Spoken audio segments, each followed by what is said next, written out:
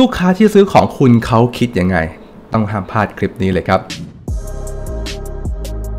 คลิปวิดีโอนี้สปอนเซอร์โดย Cost Zero Ad Money Maker สวัสดีทุกคนนะครับผมคิมครับสวัสดีครับผมเข้มครับวันนี้คุณอยู่กับรายการ Rich Dog นะครับซึ่งวันนี้จะคุยกันถึงพฤติกรรมลูกค้าเข้มตอนที่เขาจะเลือกซื้อสินค้าสักอย่างหนึ่งเขาคิดเขาวางแผนเขาพิจารณาจากอะไรซึ่งอันนี้เนี่ยมาจากหนังสืออะไรครั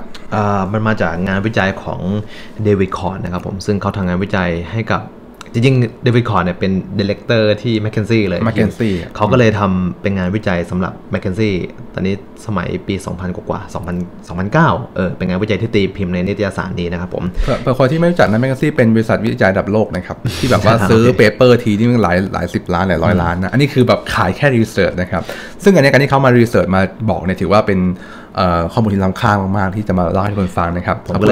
เลยอยากจะมาแบ่งปันให้กับเพื่อนๆแล้วกันที่ได้จากงานรีเสิร์ชนี้นะครับผมคือจริงๆเขาบอกว่ามันเป็นการเปรียบเทียบกันระหว่างงานวิจัยเก่าๆหรือว่างานวิจัยเก่าๆที่บอกว่าเฮ้ยไอ้เส้นทางการสั่งซื้อสินค้าเนี่ยหรือว่าเส้นทางการตัดสินใจของคนเนี่ยมันเป็นยังไงเมื่อก่อนซึ่งไอ้ตอนปัจจุบันเนี่ยมันแตกต่างกับเมื่อก่อนยังไงนะครับผมเดี๋ยวพี่เปิดให้ดูคือในเมื่อก่อนเนี่ยด้านบนคือเมื่อก่อนนะครับคือด้านบนเนี่ยเขาบอกว่าปกติแล้วคนเราเนี่ยก่อนที่เขาจะสั่งซื้อสินค้าเนี่ยพิมพ์เขาจะเริ่มต้นจากการทำคล้ายๆเหมือนฟันเนลคือกลวยเล็กๆลงมาเนาะคือปากของกลวยเนี่ยมันจะใหญ่ใช่คือคนที่เขาคิดนะอันนี้เป็นแบบการสมมติฐานของนักวิจัยเมื่อก่อนนะเขาคิดว่าเฮ้ยก่อนที่คนจะซื้อสินค้าเนี่ยเขาต้องเรียงลำดับจากแบรนด์ที่อยู่ในหัวเนี่ยเยอะๆก่อนนี่เยอะๆปุ๊บแล้วก็ค่อยๆตัดแบรนด์ที่มันไม่ใช่ทิ้งไปเหมือนเราคิดแบรนด์ A ถึง Z ใช่ป่ะเราค่อยๆตัด A ไปค่อยๆตัด B ไปตัดไปเรื่อยๆจนกว่าจะถึงแบรนด์ที่เป็นตัวเลือกสุดท้ายอ่ะแล้วก็จากนั้นถึงจะเกิดการสั่งซื้อแล้วก็จบไปเลยอาจจะเหมือนสมมติเราคิดถึงน้ำยาสระผมแชมพูสักอย่างอาจจะซื้อแชมพูแล้วเฮ้ยแบรนด์ A แบรนด์ B แบรนด์ C บางแบรนด์บอกฉันเขียนว่าฉันอันดับ1อะไรเงี้ยอ๋ออันดับ1แล้วโอเคอันดับ2อันดับ3ที่ไปเอาอันดับ1ดีกว่าก็เลือกแบบนั้นมาซื้อก็ได้เหมือนกันเก็บเป็นอันดับ1ก็แม่งทุกยี่ห้อเลยครับมันหนึ่งในแต่ละด้าน1ในด้านความพอใจลูกค้า1ในด้านราคาอะไรเงี้ยสุดท้ายก็เขียนตลกดีก็อันนี้เป็นการเขาเรียกว่าเป็นการตัดสินใจในเมื่อก่อนพี่คิมที่เขาจะค่อยๆตัดตัวเลือกทิ้งไปจนเหลือตัวเลือกสุดท้ายแล้วเขาก็จะทำการสั่งซื้อใช่ไหมใช่คือต้องบอกว่าเมื่อก่อนเนี่ยแบรนด์มันไม่เยอะแล้วก็สินค้าเองมันก็ถูกกระจายในพื้นที่จำกัดอย่างเช่นในร้านสินค้าในสโตร์ต่างๆนั้นแบรนด์เล็กต้องยอมรับว่าไม่ได้เกิดว่าคนจะออกทีวีได้ก็มีไม่กี่แบรนด์ถูกป่ะแต่เนี่ยลูกค้าเนี่ยครับ1คือรู้จักไม่กี่แบรนด์เพราะมันมีช่องทางรับสื่อแค่ทีวีอย่างเดียวประกอบกับพอไปห้างไปอะไรมามันก็เห็นอยู่ไม่กี่แบรนด์มันก็ต้องถูกจำกัดแล้ววันนี้เขาก็แค่เลือกจากแบรนด์ที่มีอยู่เขาไม่เคยเลือกแบบตัวเลือกเฮ้ยมันมีอะไรแปลกกว่านี้ไหมโอท็อปมีไหมลูกค้าไม่เคยคิดถึงโอท็อปลูกค้าไม่เคยคิดถึงแบรนด์เล็กที่มันนิชเฉพาะเจาะจงเขาเห็นว่าอะไรที่เขาเคยเห็นเอานั่นแหละดังนั้นเนี่ยมันก็เลยเป็นที่มาว่าทำไมการซื้อขายเมื่อก่อนถึงเป็นรูปแบบนี้ครับแต่ปัจจุบันเปลี่ยนไปยังไงบ้างครับคือปัจจุบันจากงานวิจัยที่แมคเคนซี่เนี่ยเขาได้บอกมานะคือสมมติถ้าเราดูในกราฟมันจะเริ่มต้นจากเสียงแรกเลยพี่ยิมสมมติเราเห็นในรูปเนี่ยสมมติถ้าใครฟังพอดแคสต์อยู่ก็ลองเข้าไปดูกราฟอันเนี้ยได้ใน YouTube ก็ได้เนาะครับโอเคคือมันจะเป็นคือเราจะสังเกตว่าที่มันค่อนข้างซับซ้อนใช่ไหมไอ้อันบนเป็นแค่กลวยถัดลงมาใช่ป่ะแต่อันล่างที่เป็นรูปแบบใหม่เนี่ยมันจะค่อนข้างเป็นอะไรที่ซับซ้อนเพิ่มมากขึ้นยังไงบ้างคือเริ่มต้นเขาจะเริ่มต้นจากตรงนี้พี่คิมคือก่อนที่คนที่จะเริ่มสนใจสั่งซื้อนะเริ่มต้นเลยเนี่ยเขาจะเริ่มต้นจากขั้นตอนที่ชื่อว่าพิจารณาพี่คิมอันนี้คืออันดับพิจารณาอันดับแรกเลยซึ่งไอ้การพิจารณาเนี่ยมันเกิดจากอะไรง่ายๆเลยเกิดจากเห็นคนอื่นใช้พี่พิมหรือว่าอาจจะเห็นคนข้างบ้านใช้สินค้านี้เฮ้ยมึงใช้เราวะอาจจะเห็นไอดอลเราใช้ด้วยใช่หรือว่าอาจจะเห็นโฆษณาในทีวีหรือว่าอาจจะเห็นสินค้าในเชลฟ์ต่างๆก็ได้อันนี้คือเป็นแค่ขั้นตอนการพิจารณายังไม่ได้ทำอะไรยังไม่ได้สั่งซื้อยังไม่ได้ตัดสินใจด้วยอันนี้เป็นขั้นตอนแรกโอเคก็คือเห็นคนใช้เห็นคนข้างบ้านใช้หรือว่าเห็นดาราที่เราชอบใช้หรือเห็นแม้ทั้งโฆษณาอย่างเงี้ยเหมือนแบบแค่เห็นภาพเฉยเหมือนเอาไว้เน็ตเหมือนแค่เห็นว่าแล้วเขาก็จะเริ่มพิจารณามันมีอยู่นะอะไรประมาณนี้นะครับผมทีนี้พอเห็นแบบนั้นแล้วขั้นตอนถัดไปเนี่ยคืออันนี้เป็นขั้นตอนที่ค่อนข้างสำคัญมากๆพี่เพราะว่าขั้นตอนถัดไปเนี่ยมันจะเป็นตัวชี้วัดเลยว่าเฮ้ยเขาจะซื้อหรือเปล่าวะประมาณนี้เราจะตัดสินใจจากขั้นตอนนี้นะผมก็คือประเมินคือก่อนนั้นเนี่ยคือพิจารณาใช่ป่ะขั้นตอนถัดไปคือประเมินซึ่งการประเมินเนี่ยการที่เขาจะตัดสินใจว่าสินค้าไหนมันเหมาะกับเขาหรือว่าเขาจะตัดสินใจซื้อไหนเนี่ยมันจะเกิดจากความคิดเห็นของคนอื่นแต่ว่าอะไรนะคีย์เวิร์ดสำคัญใช่ความคิดเห็นของคนอื่นหรือว่ารีวิวความคิดเห็นจากรีวิวเวอร์ทั้งหลายโซเชียลพรูฟใช่โซเชียลไอดอลที่รีวิวอินฟลูเอนเซอร์ที่มารีวิวของ ใช่เขาจะตัดสินใจจากตรงนี้เอาไว้คืออันเนี้ยเป็นสิ่งสำคัญมากๆว่าเฮ้ยแบบสมมติถ้าเราจะขายของอ่ะสินค้าของเราอ่ะแม่งมีคนรีวิวหรือยังบ้างของนี่สำคัญมากๆมีคนให้ข้อมูลกับสินค้านี้หรือยังถ้าดูจากอากีเนี่ยเกมพิจารณาเนี่ยคืออาจจะเห็นกัน awareness แต่ว่าเฮ้ยใช้ได้อาจจะว่าเฮ้ย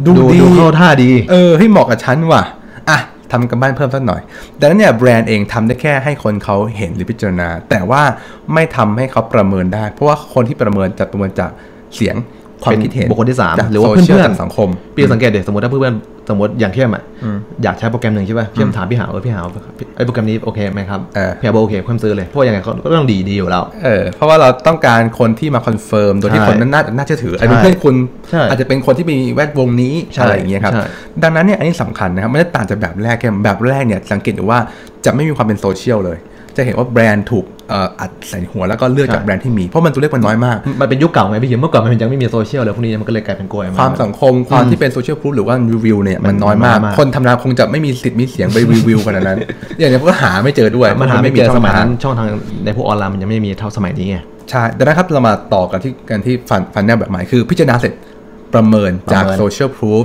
จากแบรนด์จากคนรีวิวจากยอดขาย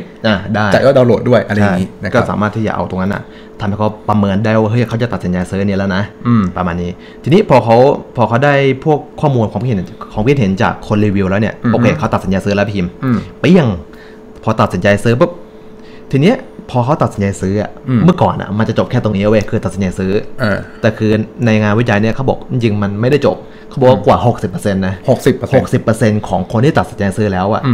เข้าไปเสิร์ชไอ้สินค้าที่เขาซื้อใหม่อีกครั้งในเน็ตเว้ยแปลกมากเลยนะทำไมวะนี่ก็เป็นเหมือนกันเลยสมมติเข้มซื้อของอะไรใช่ป่ะเข้มก็จะเอาของที่เข้มซื้อไปเสิร์ชดูในเน็ตเพื่อที่จะแบบสบายใจว่าเฮ้ยไอ้สินค้าที่ฉันได้มามันดีจริงๆนะเว้ยไม่ได้ซื้อของมั่วมาประมาณนั้นเข้มก็สังเกตตัวเองเฮ้ยเข้มก็เป็นเหมือนกันว่ะคือเขาบอกคนมีแนวโน้มที่จะเอาสินค้าที่ใช้อยู่แล้วหรือว่าที่ซื้อมาเอาไปค้นหาในเน็ตว่าเฮ้ยข้อมูลมันเป็นยังไงมีคนอื่นใช้ไหมหรือว่าหาข้อมูลเพิ่มเติมซึ่งไอ้ตรงจุดตรงเนี้ยจริงๆแล้วแบรนด์สามารถที่จะเอามาทำการตลาดเพิ่มได้นะอย่างเช่นสมมติถ้าคนซื้อสินค้าสมมติถ้าเข้มซื้อปากกานี้มาใช่ป่ะเป็นยี่ห้อ ABC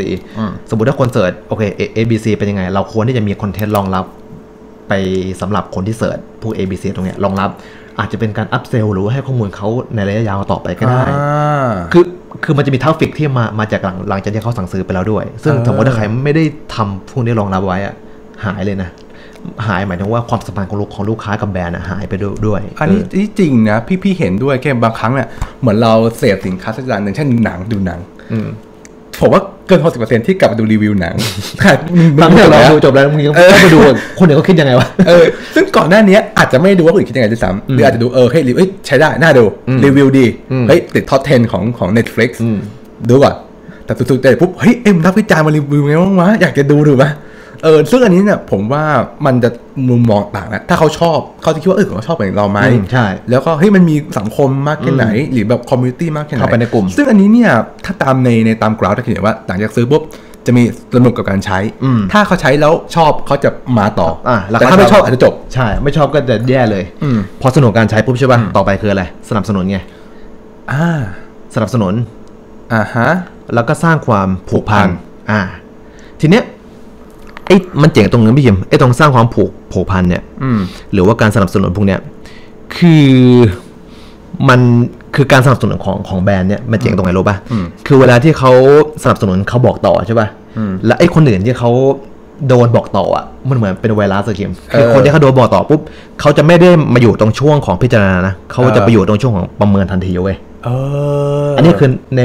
ในรูปแบบของคนอื่นนะโอเคคือพอบอกต่อปุ๊บคนอื่นเนี่ยจะถูกติดไวรัสมาอยู่ในช่วงของประเมินก็ก่อนเช็คข้อมูลต่อเลยมันก็จะเกือบที่จะซื้อแล้วประมาณนั้นแต่คนที่เขาชอบสินค้าของเราหรือว่าตัวเราเองเนี่ยสมมติถ้าชอบแบรนด์นี้นะเวลาที่เขาจะซื้อสินค้าอื่นที่มาจากแบรนด์เนี้ยเขาจะไม่ได้ไปผ่านจากการพิจารณาผ่านจากการประเมินแล้วเขาจะเกิดการสั่งซื้อเลยเว้ยมันจะถูกตัดไอ้วงจรตรงนี้พิจารณากับประเมินทิ้งไปเลยมันจะถูกวนตรงนี้เลยคือกลับมาซื้อใหม่อีกครั้งไปเลยเว้ยมันจะทำให้แบบคือเมื่อก่อนคือเขาบอกว่าเมื่อก่อนโอ้โหคือซื้อคือจบใช่ป่ะมันจะเสียดาวโอกาสมากแต่เดี๋ยวนี้เขาจะเน้นในเรื่องของการสร้างความสัมพันธ์กับลูกค้าคอมมูนิตี้สังคมใช่สร้างความสัมพันธ์กับลูกค้าปุ๊บเพื่อที่จะให้คือเขามองว่าลูกค้าคนหนึ่งเขาไม่ใช่แค่ซื้อของแค่ทีเดียวนะเว้ยเขาเรียกว่า time value คือคนหนึ่งอ่ะมันมีโอกาสที่จะซื้อสินค้าเราอ่ะได้ทั้งชีวิตด้วยจริงคือสมมติถ้าคนแบบซื้อแล้วจบเหมือนตีหัวเข้าบ้านคนที่เราคนประเทศเราชอบทำมันตีหัวเข้าบ้านขายปุ๊บจบแต่มันไม่ใช่อย่างนั้นนะเว้ยคือเป็นการดูแลลูกค้าการทำ customer relationship ให้เขากลับมาซื้อใหม่ซ้ำที่จริงไม่ใช่แค่เรื่องซื้อซ้ำเข้มโอเคมันและทำไปทุกมันรวมถึงการสร้างบอกต่อสร้างสังคมหรือว่า contribute ในชุมชนของเขาด้วยสมมุติอาจจะเราเป็นแฟนคลับ Canon โอ้โหถ้าใครมาด่านี่ด่ากลับงอนนิดนึงไม่ครบเลยนะไอ้มึง Canon มึง Sony อะไรเงี้ยตีกันอีกครับเพราะว่ากลุ่มคนที่รักของคุณเขาจะปกป้องแบรนด์ของคุณและบอกต่อลองว่าวันนี้มีเพื่อนมาบอกว่าพี่เข้มผมเอายี่ห้อไหนดีอะไรอย่างเงี้ยเราก็จะบอกต่อเฮ้ยผมใช้ยี่ห้อนี้ผมรู้ยี่ห้อเป็นไงผมยี่ห้อนี้ผมทำนี่ดูนั่นคนหนึ่งที่เขาฟังเข้มอ่ะเขาก็จะไปอยู่ในขั้นตอนของการพิจารณาประเมินเลยจะไม่พิจารณาราคาเท่าไหร่อะไรเท่าไหร่เตรียมซื้อแล้วโอเคไหมก็คือในเรายี่ห้อนี้แหละแต่ว่าอาจจะแบบรุ่นไหนก็คือดูโซเชียลพรูฟต่อไปซึ่งเนี้ยมันเป็นเหมือนเวลาแต่นั้นเนี่ยการถ้าเป็นแบรนด์ท่านมองตรงนี้นะครับผมขอทวนก่อนบางคนอาจจะไม่ได้เห็นภาพนะหนึ่งคือนะครับพิจารณามาจากเห็นคนอื่นใช้อยู่ขั้นตอนแรกสุดเลยคุณอาจจะเห็นจากอันแอดโฆษณาอาจจะเห็นคนอินฟลูเอนเซอร์มาเล่าเรื่องอาจเห็นเพื่อนใช้พิจารณาบอกเฮ้ยอันนี้ใช้มันต้องมีอะไรดีๆสักอย่างหนึ่งลองเข้าไปศึกษาดูสิประเมินรีวิวมีคนดูเยอะคนคอมเมนต์ดีมากเลยพี่เข้มก็ใช้รีวิวว่าดีจริงๆราคาประหยัดเหมาะกับฉันว่ะก็ค่อยซื้อ